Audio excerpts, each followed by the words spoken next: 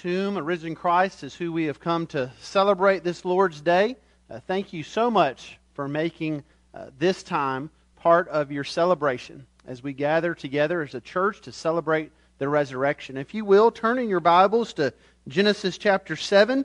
If you are a visitor with us today, you may find that to be an unusual text for Easter Sunday. But if you're not a visitor, you know we have been walking through Genesis. And what we've been looking at in Genesis is how the gospel that we learn about on Easter, the gospel that we see in an empty tomb, the gospel that teaches us about the crucifixion and the resurrection of Christ, the gospel doesn't just pick up in Matthew, Mark, Luke, and John. But the gospel is there from the very beginning of Scripture. And that's what we've been looking at as we've been walking through Genesis. And if you're a guest with us today, not only are we glad you're here this Lord's Day, but we invite you to come back next Lord's Day and the Lord's days to come so that you too might worship Christ with us. And that is what we will do today as we look through this text, a text about Noah, a text about a flood, a text about God's judgment, as well as a text about God's provision and salvation of man.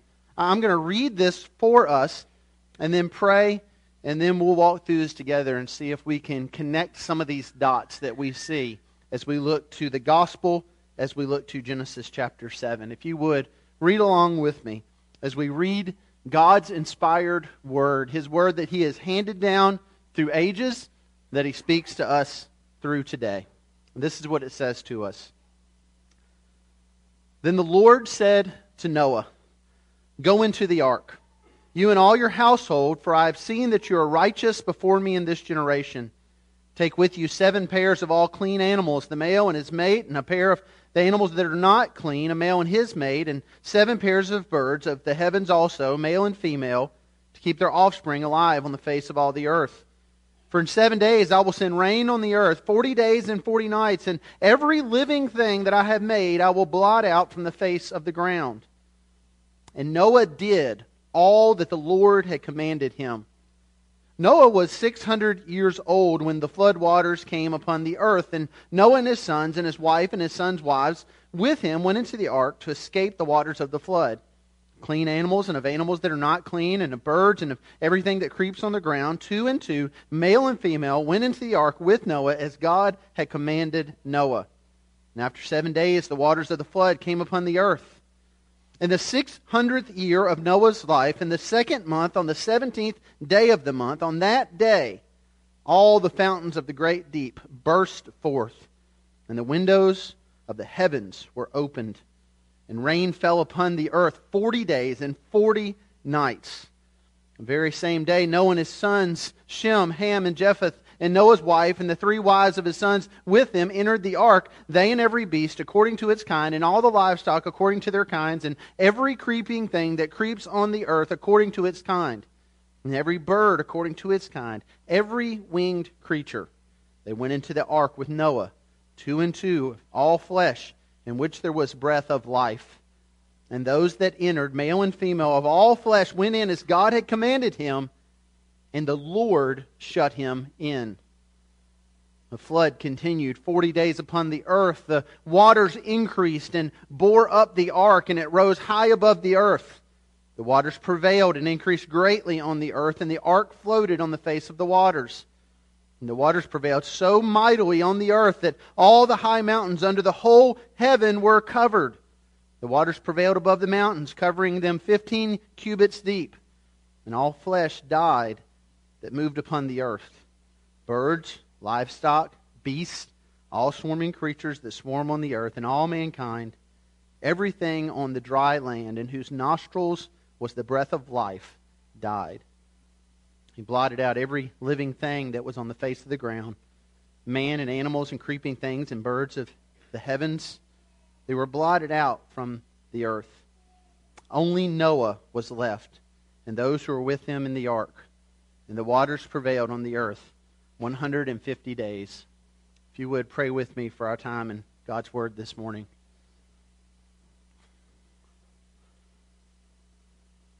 Sovereign God, we come to you in Christ's name, and Father, we acknowledge that we are here because of you. There may be many reasons that people have gathered this morning. For some, this is their regular weekly tradition, the Lord's Day. They come and celebrate. For others, it's a particular tradition around Easter. They come to church. For others, they've come with friends, with family members.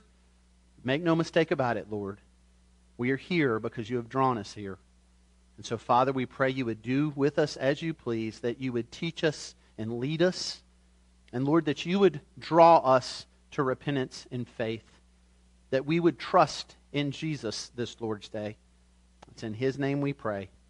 Amen.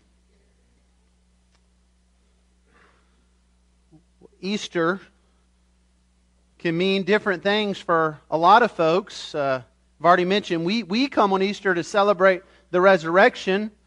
Perhaps that's the tradition you grew up in. Perhaps you grew up in another. In my home growing up, we were not really involved in church that much, and so for us, Easter was about Easter bunnies and chocolate candy and Easter eggs and all kinds of things like that. In fact, my first Easter memory was when I was just a few years old. That year for Easter, my parents had gotten me a chocolate bunny.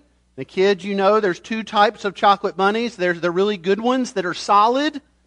There's the really cheap ones that are hollow. My parents got me the cheap one that was hollow, and so I blame this on them. I dropped the bunny, and what do cheap, hollow bunnies do when you drop them? They break because they're cheap and hollow, and I was young. I wasn't really sure what to do with my broken bunny, and so I quickly went to the bathroom and flushed it down the toilet. This was not a good Easter for my family.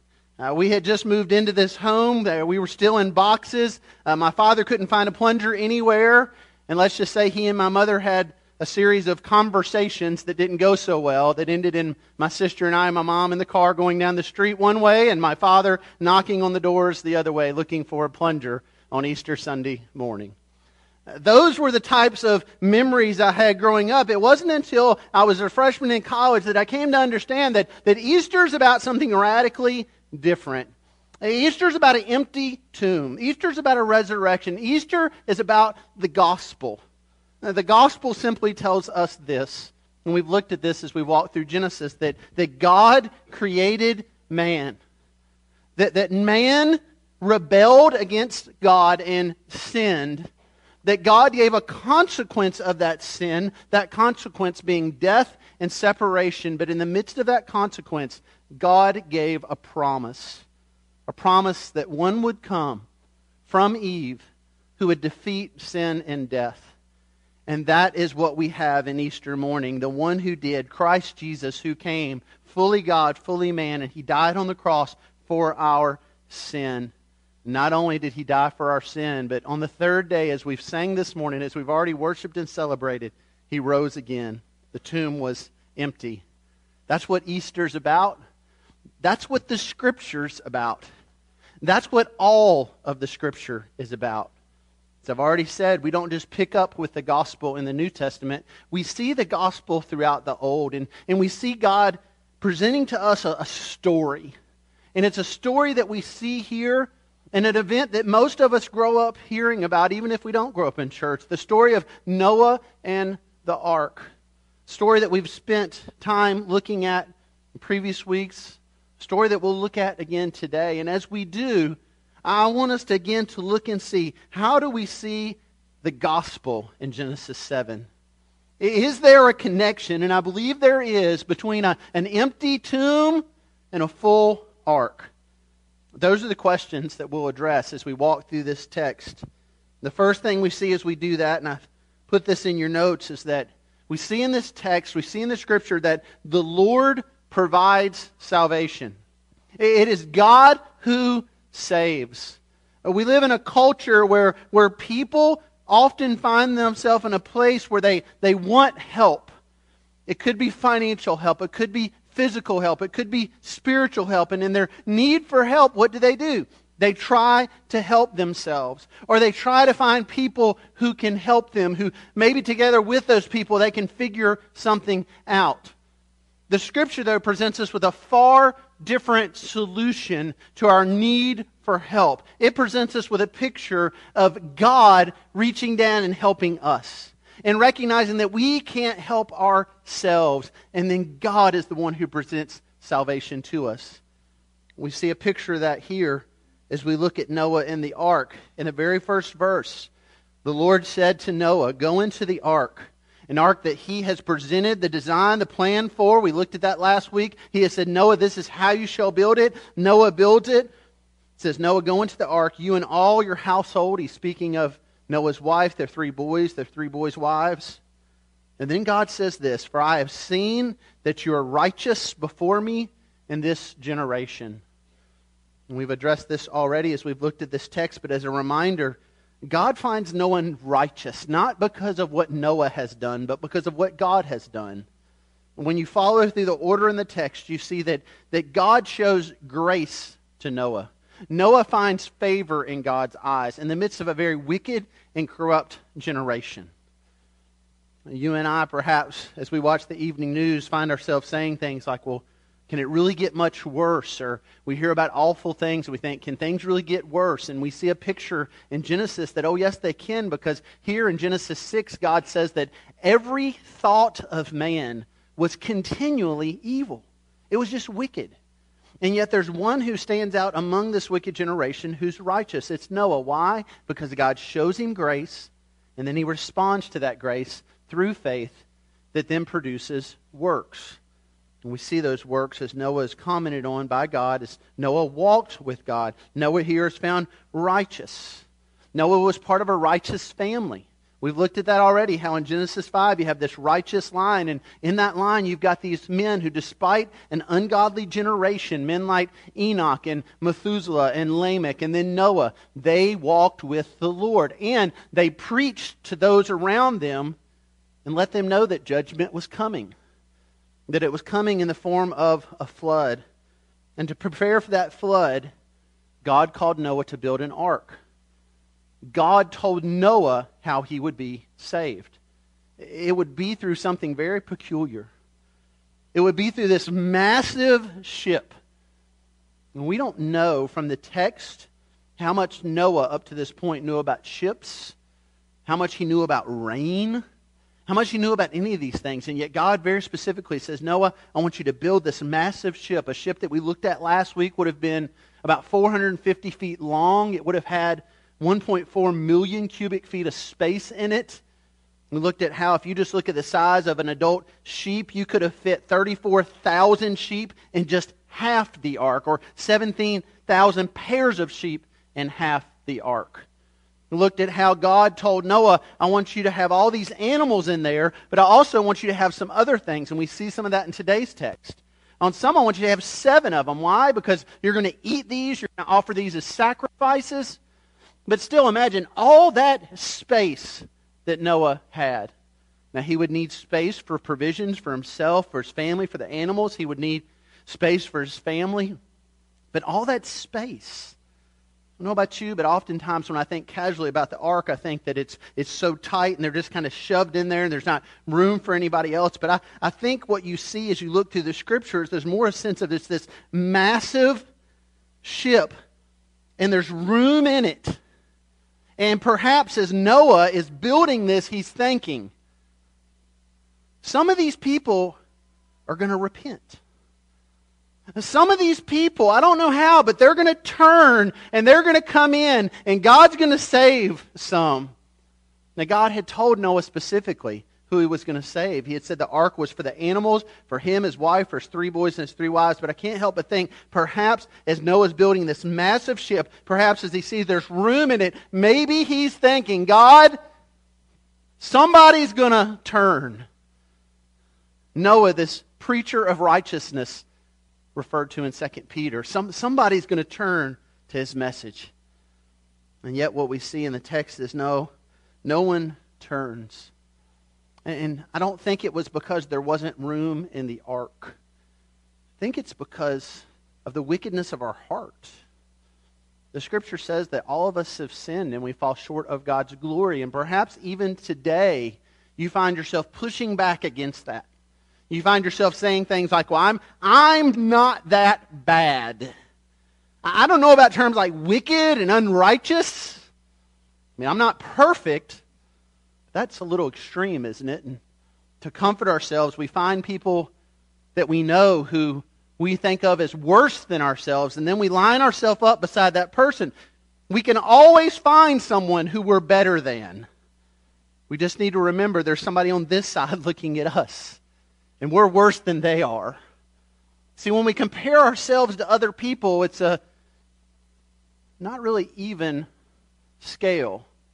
The Scripture, though, presents us with a different scale, and it's a scale of righteousness, and it is a standard of holiness. And what we see in Noah's day, what we see in our day, is that because of sin, we all fall short of God's standard.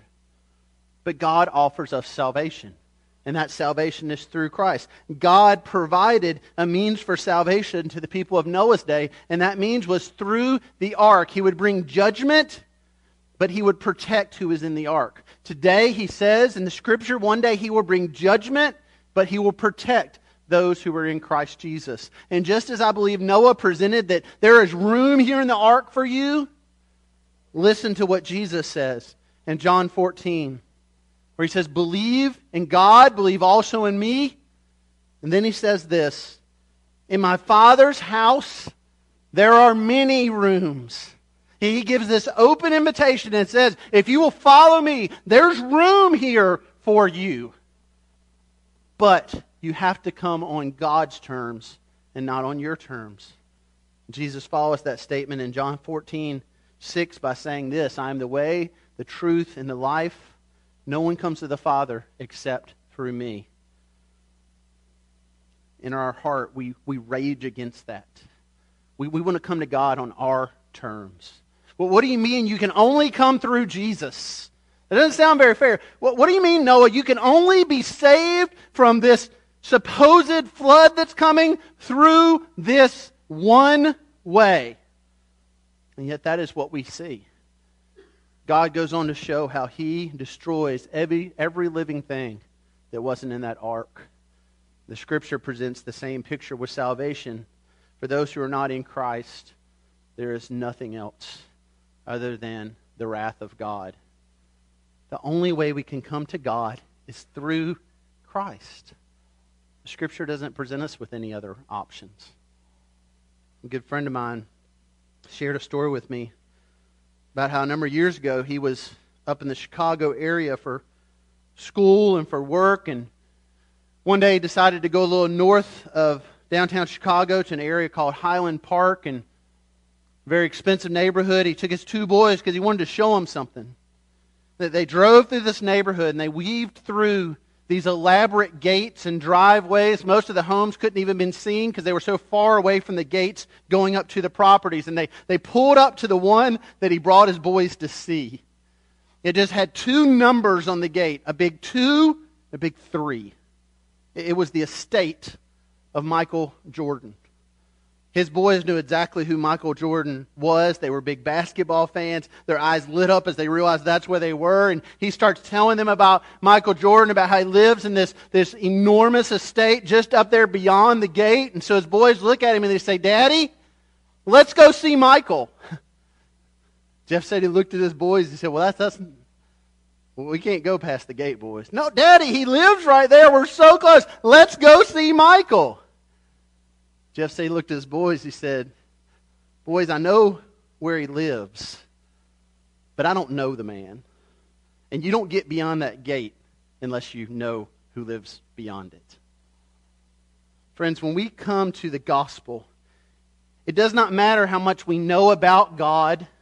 It does not matter how much we know about His Son. It doesn't matter how much we understand Easter and the empty tomb and what it's all about. If we don't have a personal relationship with Jesus Christ that comes through repentance and faith, we don't go beyond the gate. And we'll just stand as bystanders on the other side. We will be outside of the ark. We will be outside of the gate. The only way to enter through is the way that Christ Himself presents with us. And it is through Him, through repentance and through faith. And this is what God has provided.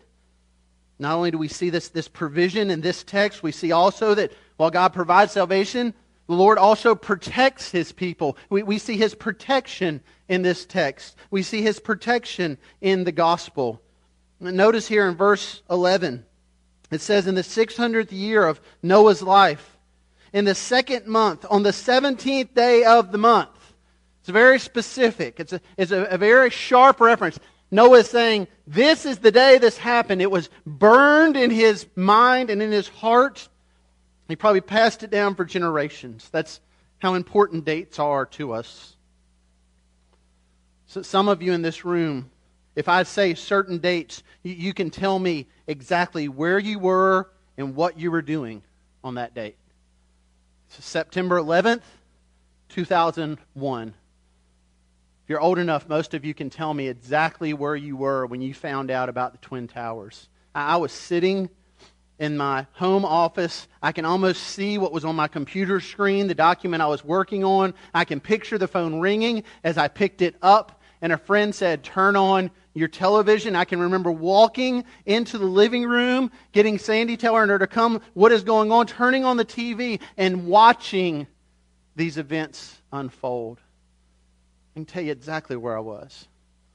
For some of you, you can tell me where you were on different dates, because these days stick out to you because something very significant happened. Here we have, by far, the most significant event to happen in Noah's lifetime. And he knows exactly when it was. It is on his heart and mind. He is passing it down through generations. Why? Because that's when the floodwaters came. And that's when God protected him. Because while God destroyed through this flood, He provided this vessel of protection in this ark for Noah and for his family. Think about that for a moment. For Noah and for his family. Noah's family, up to this point in the text, we haven't learned a whole lot about them other than they're Noah's family. We've learned that Noah has a wife. We've learned that Noah has 3 boys. We know their names. We don't even know their wives' names.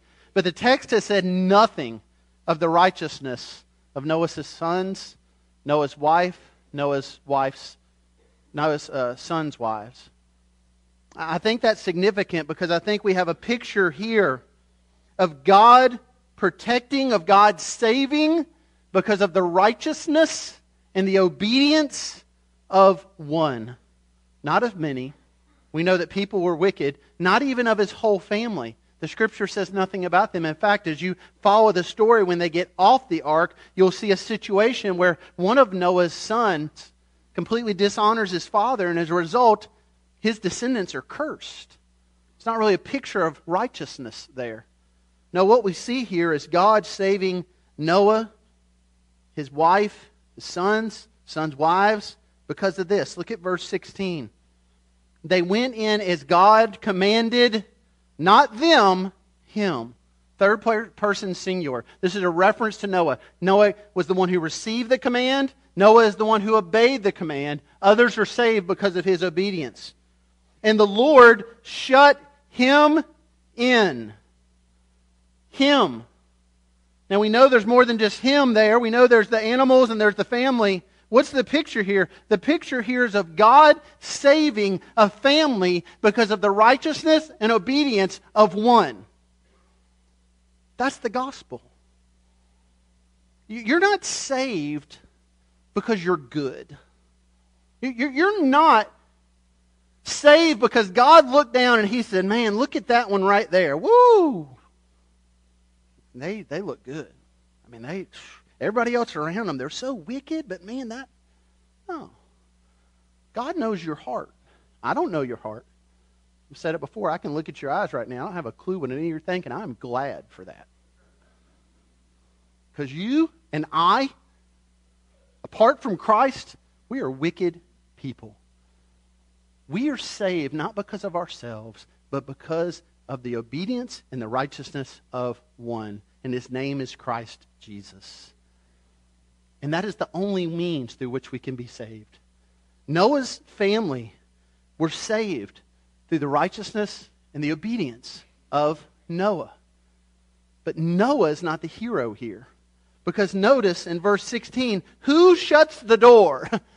The Lord shut him in. Just Just picture this for a moment if you can. I don't know, the text doesn't tell us all the details, but we know as Noah's building this, that he's preaching. He's a preacher of righteousness, the New Testament tells us. We know that people are not repentant. So you can kind of just get a general picture that Noah's building this massive ship that took decades to build, saying, well, me and my wife and my 3 boys and their wives, we're going to get in this, and all these animals. You can imagine people saying things like, well, Noah, how are you going to get the animals? Well, I guess God will bring them to me.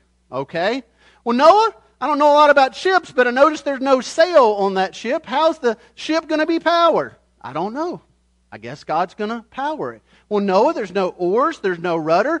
This doesn't look like what we think a ship would look like. And yet, what is Noah left with? Noah is left with, this is what God is telling me to do, and by faith, I'll do this.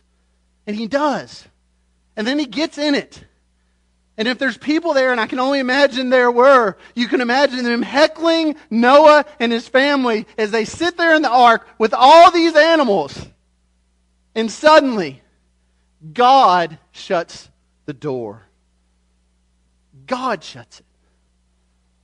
Friends, not only is that an amazing thing to see in this text, it reminds us of what we see in the gospel in our own lives.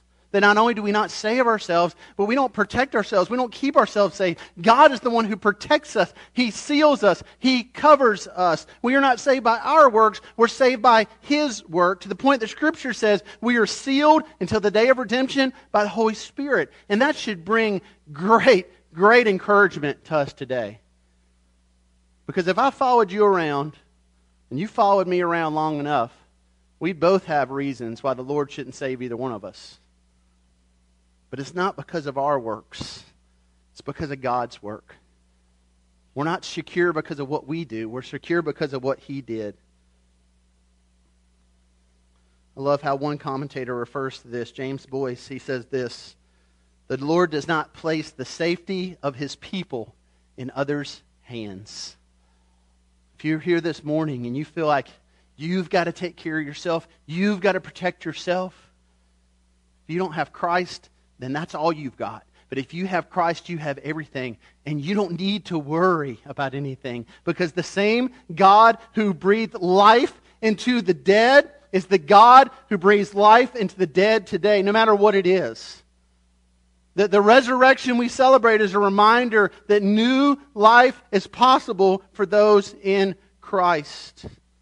Your crisis, your worries, your anxiety, it's not as big a deal as you think it is. Why? Because we serve a God who preserved mankind through a boat and a flood, who provides salvation through a man and a cross and an empty tomb.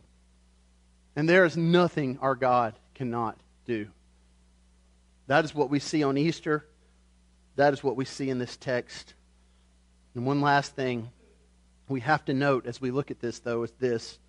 The last point I've put here is that the Lord not only provides salvation and protects His people, but He punishes the wicked.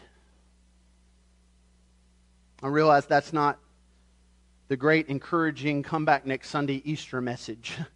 Thank you for coming today. God will punish you for your sin. Enjoy your lunch. But that's exactly what the text says to us. In great detail, we see this is not just a local event. This is a catastrophic worldwide event where God floods the earth. Verse 17, the waters increase. Verse 18, they prevail. They increase greatly. Verse 19, so mightily on the earth that all the high mountains under the whole heaven were covered. Verse 20, they prevailed over the mountains, hovering above them 50 cubits. That's about 22 feet, 7 meters. Why is it important that we understand that the whole earth was flooded?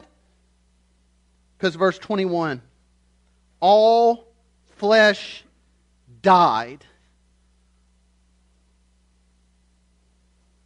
In the garden, when Adam sinned, God said to Adam, from dust you have come, to dust you shall return.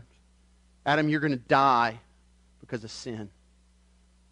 The New Testament tells us we all have sinned, and the wages of sin is death.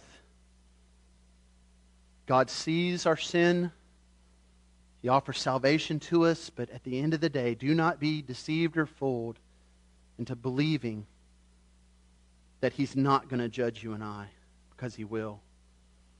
But so many of us think we're going to stand before God and He's going to have these scales, and if we were good enough, our good will outweigh our bad. But it doesn't. No, the only scale before us that counts is that of Christ, who was perfectly righteous. And we in God's eyes are perfectly wicked. But at the cross, when we repent and placed our faith in Him, He covers us in His righteousness. And that is how we are saved.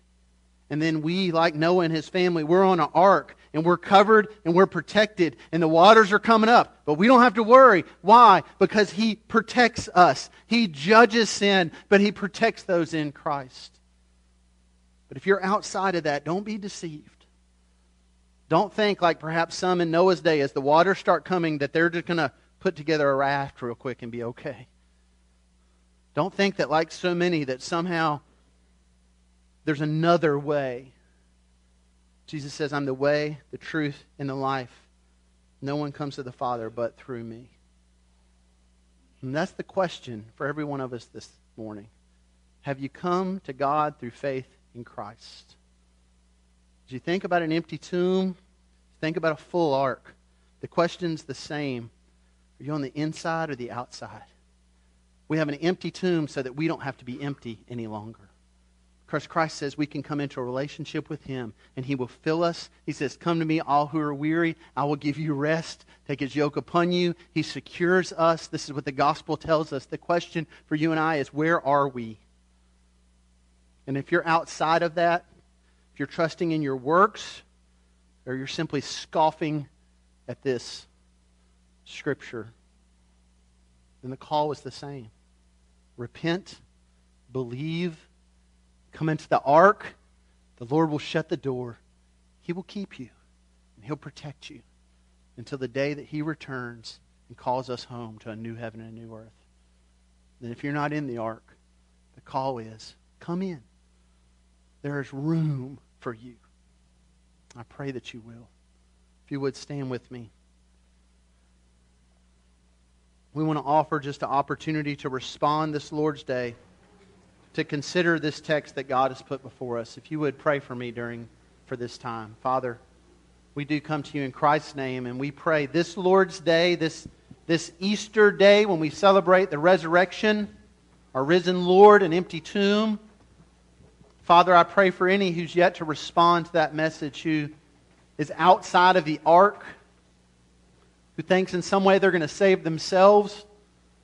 Lord, I can't give them a knowledge of the truth. Only You can through Your Spirit. And so I pray, Lord, even now that their scales would fall off their eyes and that they would see the glory of the gospel and the call to just repent and let go, to let go of sin in their life, to let go of whatever it is that is holding them back, and that they would place their faith fully in Christ. And Lord, for those who have, I pray, Lord, they would be encouraged this Lord's Day, that our confidence does not rest in man, confidence does not rest in ourselves.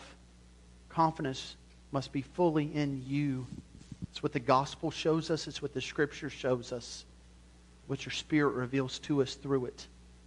Lord, help us to respond in any way You are calling us this Lord's Day. In Christ's name we pray. Amen.